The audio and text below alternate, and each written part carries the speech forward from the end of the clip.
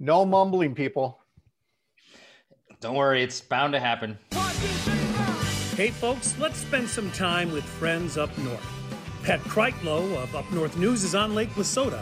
Kristen Bry of As Goes Wisconsin is along Lake Michigan.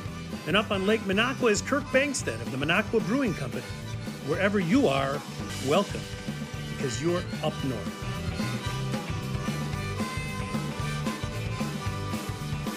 Thank you, John. Well, the sound of them Cooley boys tells us we have made it up north. Welcome to our virtual fish fry where the beer is cold and the cheese is squeaky.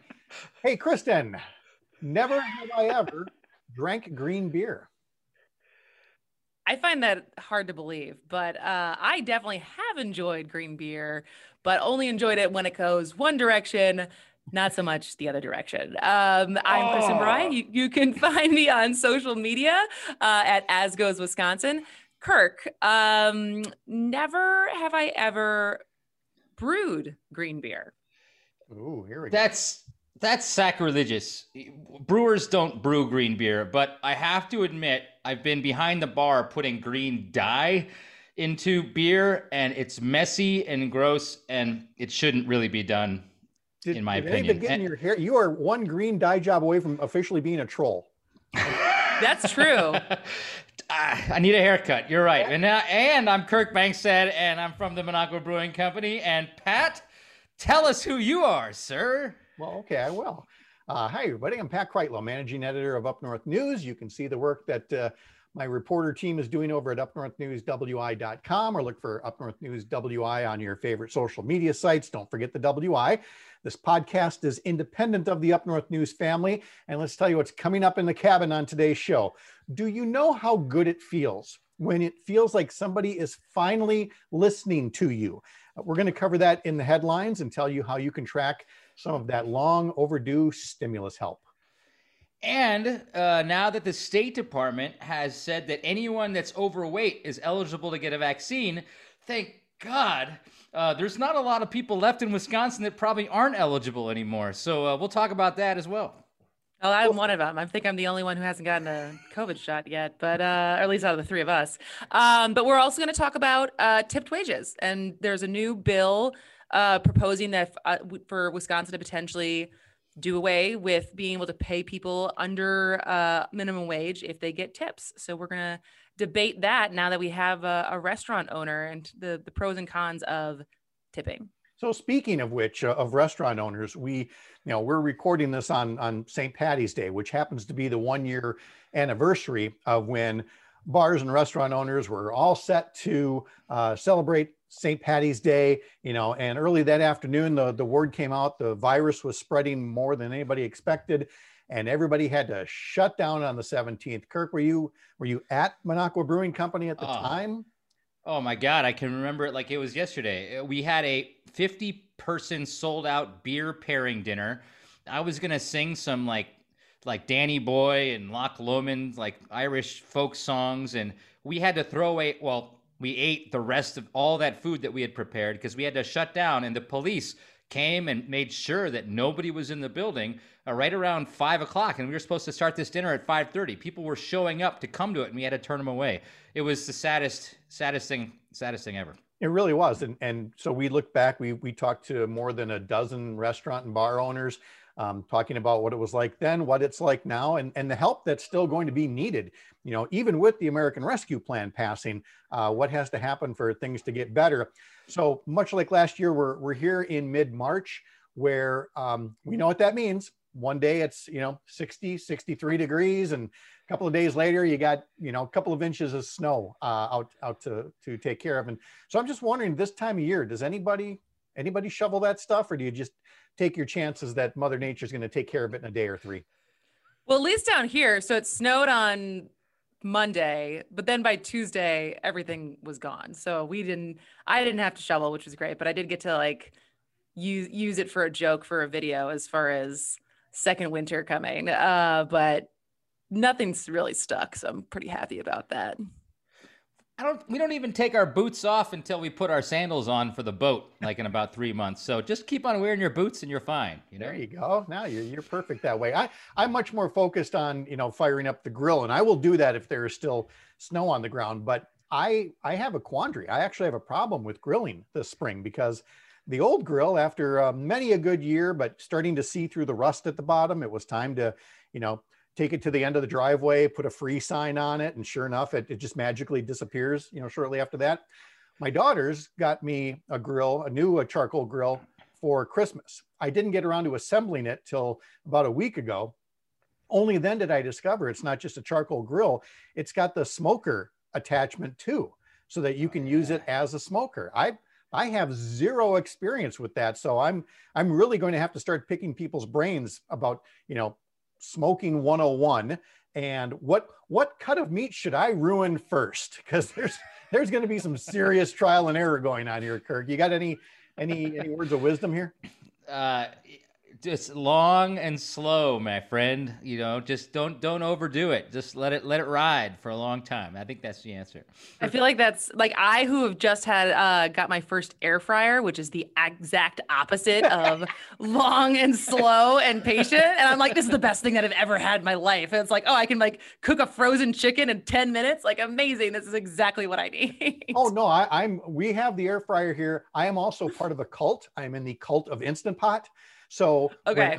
when I have bachelor nights, about one night a week or so, when my wife is working overnights, I will put the Instant Pot and the air fryer side by side. I will put the chicken wings in the Instant Pot first to get good and tender, then the air fryer to crisp them up, and then it'll take me 2 hours to wash dishes, but it'll be worth it because that's how you have chicken wings in the 21st century. There you go. I'll work on the smoker thing a bit as well. But Kirk, it's a slow time of year.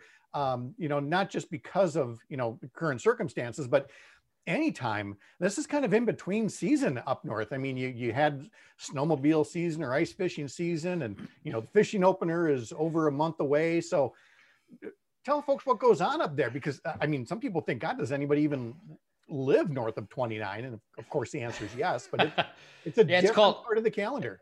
Yeah, it's called shoulder season, and it's tourism up here, right? So like if you want to get away, you got to start hiring people, and you got to start getting your restaurant ready in April, and then you got to be training everybody in May. So everybody who's in the tourism industry gets away right now, and which means it's completely empty up here. It's dead, but it's gorgeous because you got like the lakes are slowly starting to unfreeze.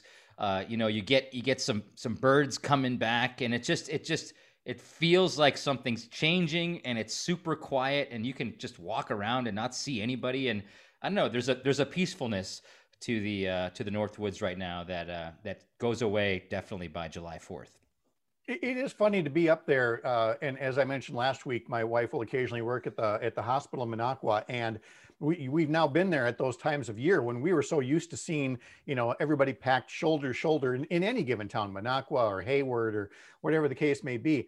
And it is really something to see that all, just cleaned out, because most folks don't get to see, your typical tourist town that way. And let me tell you, there's something nice about not having to wait in line, for your food or to buy your commemorative t-shirt or whatever it is that you're doing up there.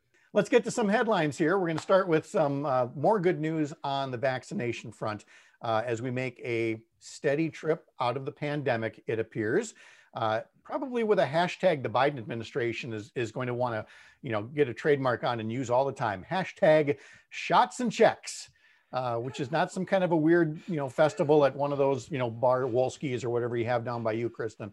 I feel like that could be like a good rap song too. Shots and checks. Yeah. We took a photo of Governor Evers the other day at a Kenosha clinic, checking out people getting their shots. And he kind of gave our photographer, Jonathan, a little bit of a side eye. I mean, it's perfect for memes. We are going to make so many memes off of that. And I could totally see, come get Tony Evers' new rap album, Shots and Checks, There you go. You can have a new dance move. I got to see this picture. Yes. You can have a dance move like injecting the shot, like boom, boom, boom, boom. Is that not going to work, no. Kristen? That was okay. the lightest. That is that that's like, so be... you'd think that you'd have like teenage kids, how bad of a dad joke that was, Kirk, but you don't. So congrats. Congrats on being that unfunny before you even have kids. Let's move to the shots quickly before the Oom-Pah-Pah band comes back. So dad jokes. Early in the week, Wisconsin reached the 2 million mark in the number of vaccine doses that have been administered. So that's, and around 13% of the population has now completed the vaccine series. So we're well on our way. Governor Evers and the State Department of Health Services added restaurant workers to the list of folks who can get in line right now for shots. And Group 1C can start getting in line this coming week. That'll include another, 2 million people with chronic conditions, including being overweight. Kirk's already, fessed up to maybe being a part of Group 1C. So the goal here, as mentioned by President Biden and by Governor Evers, is that by May 1st, everybody who wants to get a shot can get in line. And again, we can't emphasize that enough.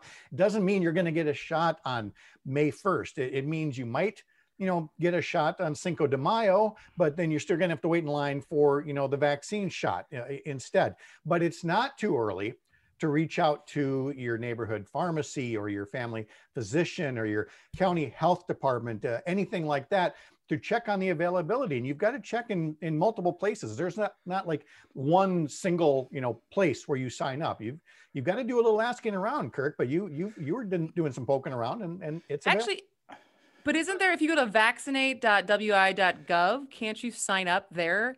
So it'll let you know when you're eligible, or what is? Yeah, you can sign up for the places like the county health departments and the clinics that have agreed to be part of it. So it's not everybody. So yes, it's good that you mentioned that. And if you go to the Department of Health Services website, they can steer you to, they've got a map of all the places that are on there. They list all those places, but you might also find your local pharmacy or Walgreens is keeping their own list. So, Kirk, guys, ask around. I got the answer. This is what you do if you're up in the North Woods, this is what you do. Cause this is what I did. So I'm, yes, I might be a little chubby, but I signed up because I'm a brew pub owner. And so I fit into the the food service kind of category of people that just opened up.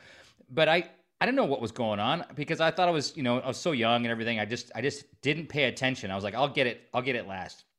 So I just went to Trig's website. I went to Walgreens website, and I went to Walmart website. Those are the three places that have pharmacies up here. And I just they got a little COVID button on the websites. You press it, you fill out the survey, and then they say if there's an open slot. Well, there were no open slots in Minocqua, but there's a little link that said change location. So I pressed it, and it gave me an open slot, 10:40 today, by the way, in Merrill, which is about 40 minutes away from me. I guess they had open slots in Merrill. So I was like, hell, what the hell? Let's go to Merrill and get a shot of Moderna. So here we go. There you go. A shot of Moderna, which is not a wine like Mogan David or anything like that.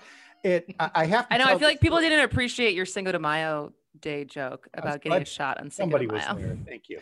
I have to tell. I got it. I have to tell the story of this friend who lives she moved to a red state or maybe a purple state that trends red, and really wants to get the vaccine, but she's in kind of one of the larger cities, in the state. And she used her Noodle, and she looked at the counties in that particular state that went heaviest for Trump.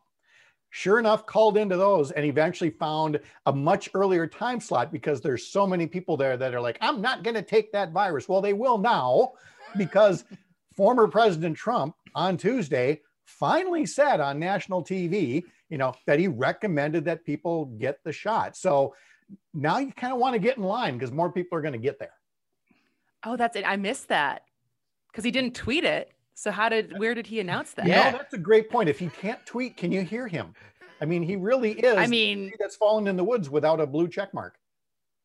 Yeah. I feel like we've heard so little from him that I didn't even blip on my news scanning of yesterday. So that's, which is good. I mean, to give credit where credit's due, that we want more people to get vaccinated.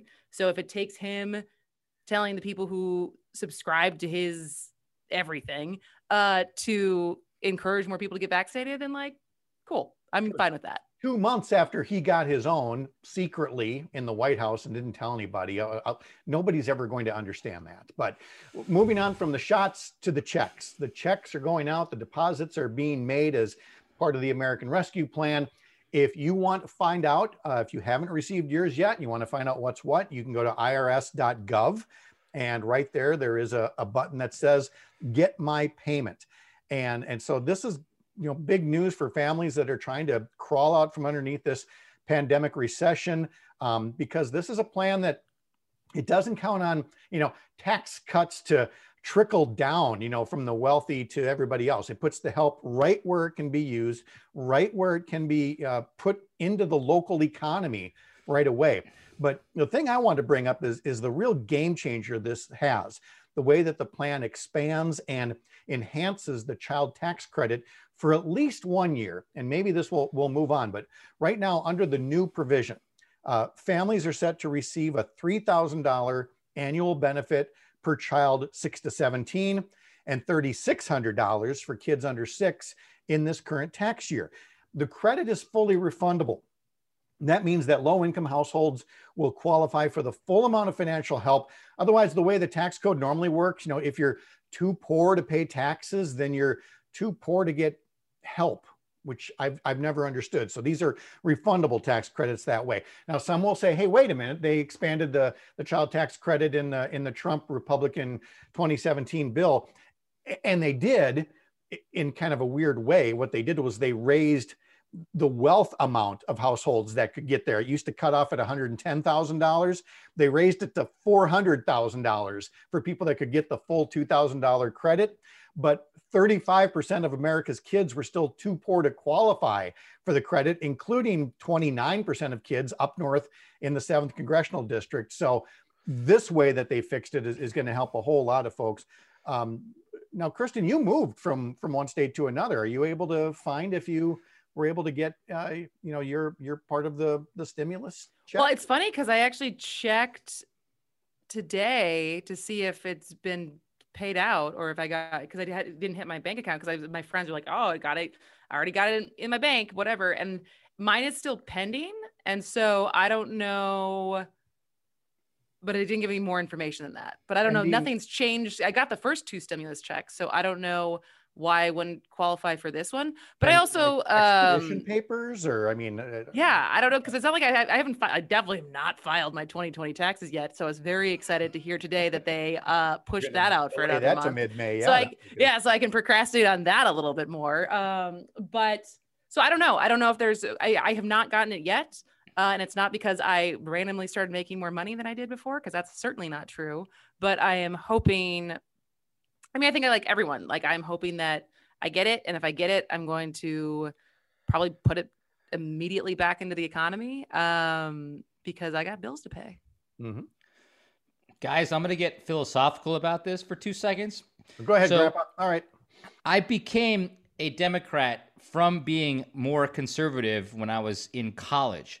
And in college, I read all the government theory books, and what they taught me was that government really is, you put a boundary around your country to be able to organize yourselves, to be able to help the people that fall through the cracks. Rich people generally don't need government because we can figure it out on our own or whatever. But the folks that are middle class or they don't have enough, those are the ones that need government the most. And finally, this bill focuses on the folks that are falling through the cracks. And this is what we should be doing all the time, in my opinion, as Americans and for American policy. And I'm so glad we're finally there. And that's why I said at the top, it just feels like somebody is finally listening. There have been people struggling for this entire year and even for years prior to that. And now there are folks, instead of saying, government is always this evil, faraway entity. It's like, no, it's your government. Why don't we try to make this work? Why don't we extend the child tax credit to, the families that could actually put it to good use? Why don't we, instead of, again, waiting for a trickle down, which doesn't ever work, why don't we get this money right into the local economy? That's how you're going to grow your way out of this recession. So with any luck, that will be the case as we move forward. So we now take a turn to speaking of, whether Congress and legislatures and presidents are actually listening to us, or if they're not. I want to welcome everybody. We did at one point have Black History Month. We at one point had Women's History Month, but I'm pretty sure the Wisconsin legislature has just declared that this is Rush Limbaugh History Month, because once again, this week, the Republican-controlled legislature could have taken the simple step of passing a resolution honoring Black History Month. Even though it's March now, Democrats thought they'd be polite this week, give Republicans one more chance to recognize the contributions and the sacrifices of Black Americans, but they refused. And it's not like they didn't have the time, because instead they took that time during Tuesday's and Wednesday's session to pass a resolution honoring Rush Limbaugh. Now, this is the same bunch that in 2018 wouldn't pass a resolution right away. They were upset about, the Black Americans mentioned in the resolution. In 2019, they wouldn't pass the resolution until Colin Kaepernick's name was removed from it. In 2020, Waukesha Republican Representative Scott Allen sought to recognize mostly white people in a Black History Month resolution, for their role as abolitionists. That's why he wanted them in there.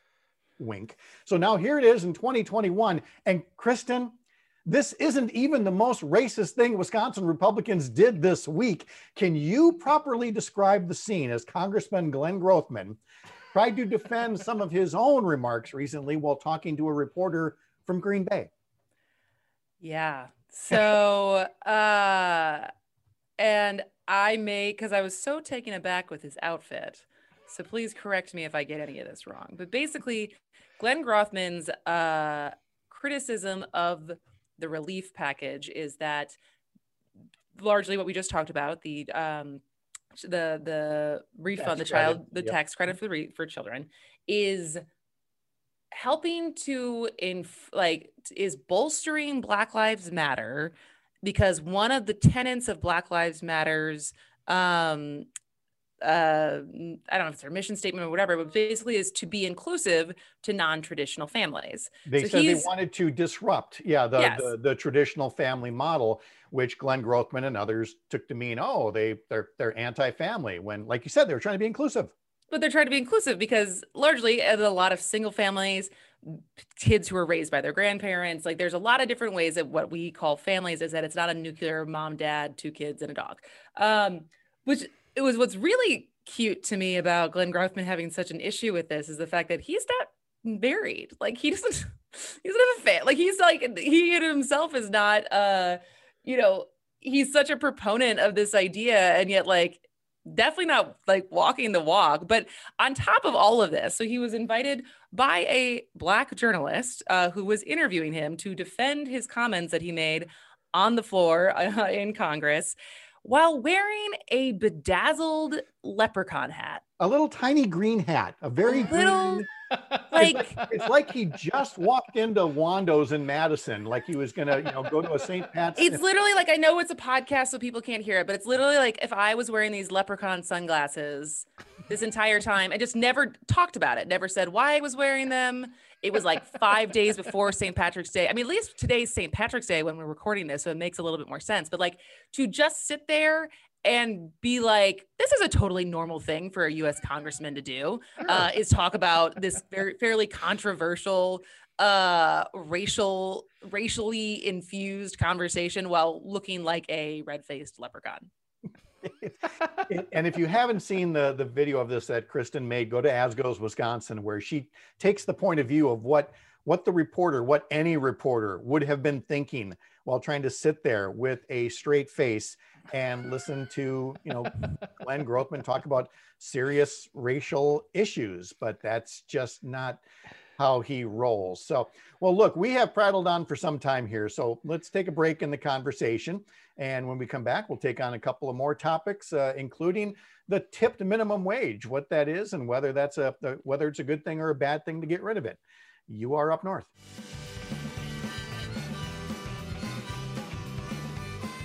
Now, this is the part of the program where we take a moment to engage in some shameless self-promotion. And since this whole podcast was Kirk's idea, we thought we'd take a moment and let the man talk about what's new at the Minocqua Brewing Company. So, Kirk, what's happening?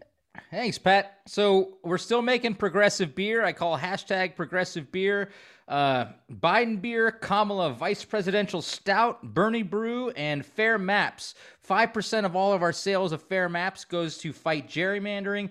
5% of everything else goes to the Minocqua Brewing Company Super PAC, and we are focused on fighting gerrymandering with the Super PAC and also getting the two worst legislators in the federal government out of office, and that would be Ron Johnson and Tom Tiffany.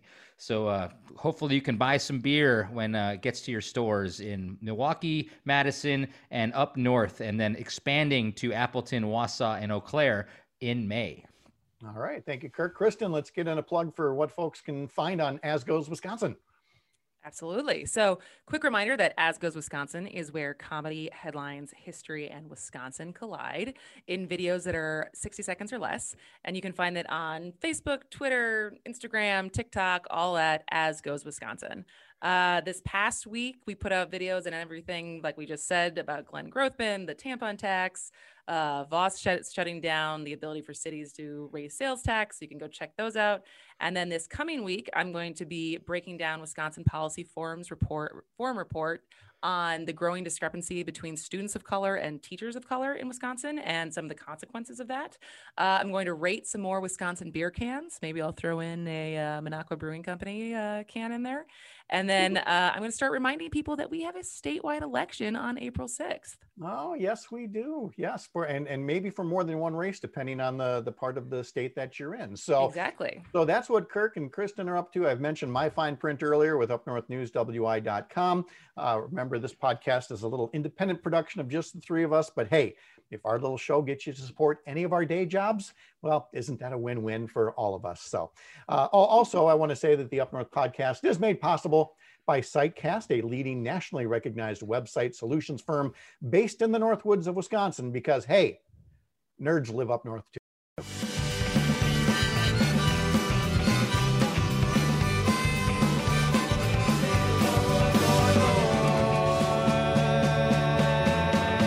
Won't you let me die?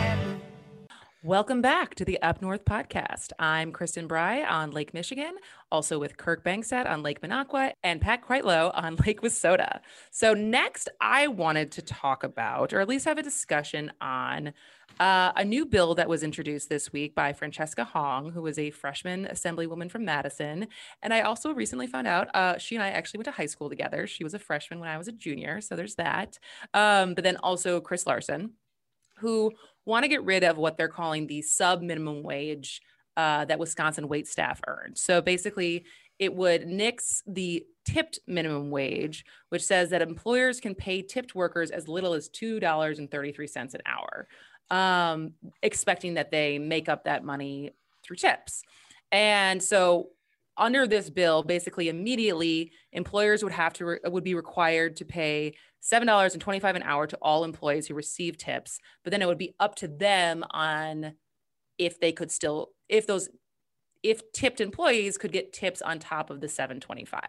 And so I feel like there's a couple different ways to look at this, because I think when you hear $2.33, you immediately think like, I think, what the hell is what I think. Yeah, right. But it's interesting because the Wisconsin Restaurant Association is basically against this, saying that tipped employees would likely earn less money than they currently do if that were to happen. And I know, Kirk, you've spoken before about, and I think nationwide, there's a discrepancy between front of the house and back of the house employees, and the pay inequity that ends up happening because people in the kitchen don't make tips.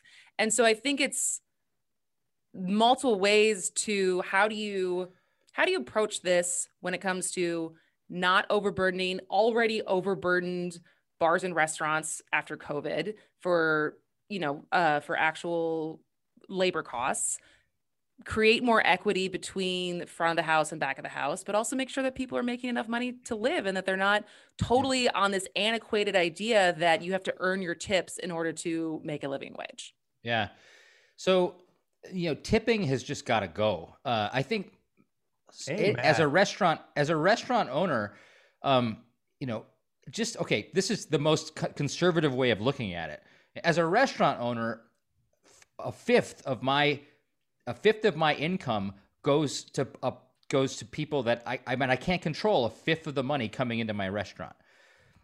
Because 20% people kind of think about that 20% as is the cost of going to a restaurant, and most people are tipping about 20% on average. So like even like I want to be able to divvy that money up to my cooks who are hard as heck to find, and I can't pay them.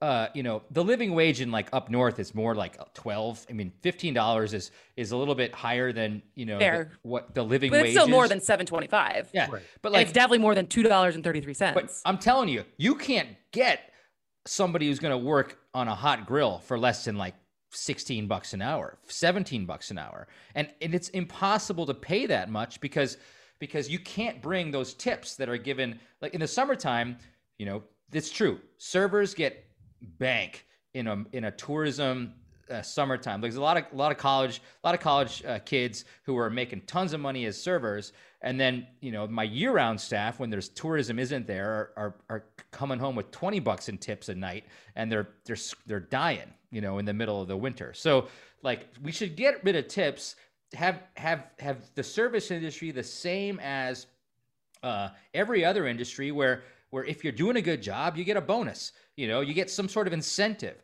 It shouldn't be up to the customer to think, oh, she's cute, I'm going to give her more money. Or, oh, she was snippy at me, I'm going to leave her nothing. That shouldn't be the deal. It's so damn subjective. And I remember that from waiting, tables when my wife was going through med school. I'd work at an office job by day and wait tables by night. And, you could be busting your butt for somebody. And if they just, were having a bad day, that should not be how work is rewarded. Yeah. That is the idea to me of now that I've worked as a bartender, I've worked as a waitress, I've worked as a hostess, I've done a lot of stuff in the service industry. And don't get me wrong, I loved those jobs, not because of the pay, but because it was the crew that I worked with and the people and the family that was created out of those jobs. But like I've now also worked in jobs where I got a salary, and I've worked in sales where you make, if you overperform, you make more than what your salary or your OTE is. And I've worked in places where you get a bonus if you hit certain different incentives. And so there's tons of ways to incentivize doing a good job. And it's the only career where you don't, to even hit the threshold, it's like you have to, if we don't do tipping, it's not going to be good service. And it's like, I feel like that is such a backwards, antiquated way to look at it. And it's also like it disregards people just taking pride in doing a good job, and that they're only going to do it if their lives literally depend on it. So the other thing about this is that so many restaurant owners want to get rid of tipping. It's not like we're like these ogres who want to keep in an antiquated system, but we can't do it unless there's a law that makes everybody do it, because getting rid of tipping forces us to raise our prices on food and drinks and beverage. And everyone's has to raise those prices, be forced to raise those prices at the same time. So it's got to be a state law or a federal law that forces us to do it, because if I do it and the restaurant next door to me doesn't do it, he's going to be able to charge less for his food. Because that's what's interesting about what was proposed this last week, is that what it gets rid of is the sub minimum wage. It doesn't get rid of tipping. And so does this bill achieve what you were saying restaurants actually want? Or does it just put the burden on them to raise? Get rid of tipping altogether, if you ask me. Because, well, yeah, I just say get rid of tipping. You can't mandate that one so much, but you certainly can, build that culture over time. That, I rather enjoy, I tip my hat to places when I walk in and say, we don't want your tip. Now, there's not a ton of places like that, but there are, and more all the time, saying we don't want you to tip. We're going to do a good job for you no matter what. And that's what needs to continue to grow. Let me rephrase it. So yeah, let people tip as much as they want, but if you force a minimum wage for the service industry, we're gonna as restaurant owners, we're going to all have to raise money, raise prices on food and drink. And that's not terrible. Like it's just, it's going to have to be done. And as long as we're all doing it at once, we can suffer that pain together. That's the whole point, is to do it uniformly, because what you're going to hear is, oh, here comes that, government regulation. Why can't they just let, the invisible hand of the market determine it? Because the invisible hand will keep, people and their wages down as much as they can. The only way that things are going to be raised is if everybody does it together. And the only way to do that is to ensure that everybody does it together. Let's move to a topic that affects the natural resources of northern Wisconsin, of the rest of the state, of the whole country, where we are dealing with the after effects of something that's been really good to us over the decades. But this was another case of chickens that were going to come home to roost. And in this case, we're talking about something called forever chemicals. They go by the nickname PFAS, P-F-A-S, which stands for, Kirk, go ahead. Oh my God, it's too hard, man. Just don't even try. No, but these chemicals, these were industrial chemicals that they're all man-made. And they did some things that we all love. We love Teflon. We love nonstick cookware, fireproofing, stain-proofing, firefighting foam, and so much more. But they're man-made chemicals, and they're called forever chemicals because they are strong. They don't break down naturally or easily in nature. So when spilled or dumped or released, they can accumulate, and some of them can cause some real health concerns. So you may be shocked to learn that industry did not always take care to dispose of these chemicals in a proper manner. And so now the Wisconsin DNR here has been trying to identify sites where PFAS have been discovered. And a year ago, they thought there were about 30 of these sites. Now it's like 50 sites and growing. And they're looking for more resources to find these sites and to clean them up. And yet, Kirk, you discovered this week that seems to be the kind of bipartisan issue that isn't so bipartisan after all in Madison, is it? Oh, Pat, this burns me up so much. Like, I was planning on talking about something else today, but as soon as I read that what the Republicans did in Madison yesterday or a couple days ago, I went nuts. Because so when I ran for assembly last summer, I learned all about Rhinelander and Marinette are two up north cities that, Rhinelander's got like 6 wells, and 4 out of the 6 you can't even be used right now because there's too many PFAS chemicals in the wells. So if they lose another well, it's going to be hard to actually get water to all the residents of Rhinelander. So this is a big issue. And guess what? Representative Rob Swearingen is like a Republican who is representing Rhinelander, and he and other folks gutted all the legislation that had to do with PFAS in the last session. There was legislation to give some money to these cities to help clean up their wells so they could actually function better. It was legislation to hold those corporations accountable who have dumped the PFAS into our rivers and streams, and so they'd have to pay for that. That was gutted in the legislation. And there was also, all they talked about in this legislation was actually letting the liability go for these corporations, letting them not have to be accountable. So the one thing that got passed, which was so diluted from what it started, was you just can't dump this stuff into lakes and streams. And we're going to let the DNR create the rules create the penalties and the rules for if you do dump this stuff in there. So what I just found out last week is, and you know better. You were in the legislature, Pat. Let me tell you. Let's do some schoolhouse rock for a moment here. In a game we like to call "When is a law not a law?" Because it started with somebody that was just a bill, and you'll recall from your childhood Saturday morning cartoons. At the end, they said, the bill had passed and said, "You've become a law," and you think that's the end of it. It's not the end of it. Because a law has to be administered by the appropriate state agencies. What are the standards to enforce this law? That's in something called the rules. And so it's the rule making about the law, which is really the marching orders for the DNR, or for DATCP, or for any given agency. And the legislature has a mechanism, a committee that I served on for a time in the state Senate, that has oversight over these rules. And so what Kirk is getting at is that the laws have been passed to lead to PFAS being cleaned up, whatnot. But through the rulemaking process, they've weakened these bills to the point where it's almost as if they didn't pass. And so this week, when that particular rules committee debated what to do about this PFAS bill, one of the fellow Republicans from the Green Bay Marinette area, where this has been a problem, who got that original law passed, voted with the Democrats against gutting his own bill, because this should not be like I said earlier, there shouldn't be anything partisan about this. Kristen, it's not just in Milwaukee where clean water is an issue. It's that's what's been so interesting of in a state that I have obviously jumped headfirst in the politics over the last year, of understanding everything that I've missed since leaving in 2003 and then coming back. The one thing, like, there's not a lot that the left and the right agree on in Wisconsin, but the one thing everyone has told me is a bipartisan thing that both Republicans and Democrats as constituents care about is our water, is our environment, is the hunting lands. And I mean, there's so much natural beauty in Wisconsin that people want to take advantage of. And no matter which side you're on, this is a pretty popular thing, is to take care of our water.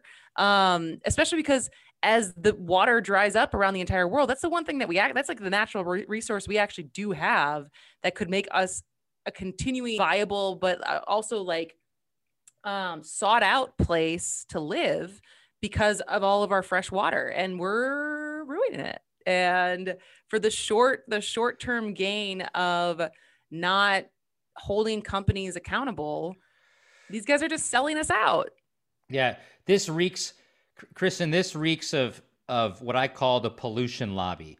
And unfortunately, lobbyists own the Republican-controlled legislature in Madison. And the pollution lobby includes the Wisconsin Paper Council. I mean, obviously these guys like create a lot of pollution, but they're paper mills. And it's the Wisconsin Manufacturers and Commerce lobby who lobby for big corporations. And unfortunately, they write a ton of the legislation that gets passed and hand that legislation to guys like Rob Swearingen, who don't really know anything about the effects of the environment. They're just like, okay, sounds good. Thanks. I work with you. I'll try to get this legislation passed. Mm-hmm. Well, let's go from something that has made you very angry to something that is going to make you very happy. And that is news that the Green Bay Packers have reached a new contract deal with Aaron Jones, their running back. And that apparently is a big deal, but has already caused family drama in some households, not to mention where Ms. Bry resides. So background in this is my family is very fortunate to have 4 Packers tickets in our lineage that my parents gained control over after my mom died. And my brother and I already are fighting over who will inherit them in the will of my parents. But I hadn't even read yet that Aaron Jones's contract had been extended until I got a text on our family text thread from my brother saying, I call dibs on the NFC Championship game because obviously the Packers are taking this seriously and they just signed Aaron Jones. So we're going to be really good next year. And then I said, I'm the one who actually lives in Wisconsin now. I think I should get them. In Wisconsin, he doesn't. And is your brother, how old did you say he was? 9? That he's calling dibs? No, he's add 30 years to that. That's 39-year-old man. But it's Packer tickets. I mean, I guess I totally get that. So you get serious. You're gonna let him get away with this? No, I think we're probably gonna split them. But then now the thing is, both my parents have new hips as of this year, so now they may be in the running, and we only have 4 tickets. So we gotta figure out who's actually gonna go, then we also have to make sure the Packers make it to the NFC Championship. You said in the running with new hips. I like that. Yeah. Yep. They're gonna go to the bottom of the bowl, and it's like whoever can get to the top of the steps, first gets I think feats of strength is the way to do this. It's what Aaron Jones would like. Hey, folks, thanks for joining us for whether it was your first old fashioned of the weekend, a beer, or maybe you're one of those crazy people that has a cup of coffee in the morning. We're just glad that you joined us for a time here on the Up North Podcast. We are going to set up an email address through upnorthpodcast.com, right, Kirk? Absolutely. Right? Yep. And so we at some point really soon will start to open up the mailbag and see what you've got to say. But not for 2 weeks. We've done 2 of these shows. We're tired. We're going to take a little rest. We're going to figure out everything that we did wrong. Pat, come on, tell us, Pat. You're going on vacation, Pat. Come on, tell the audience what's really going on here. I was supposed to go on a long overdue vacation the week after the election, and then the election decided not to be over a week after the election. We had to go through the election, the recounts. We had to go through the court challenges. We had to go through the insurrection and the attempted coup and the inauguration. And now it's time. I'm going away. You're allowed. You're allowed. Good. Have a great time, Pat. We'll miss you next week, but can't wait to see you again, my friend. It'll be good. All right, everybody. Have a great week. We'll talk to you again soon.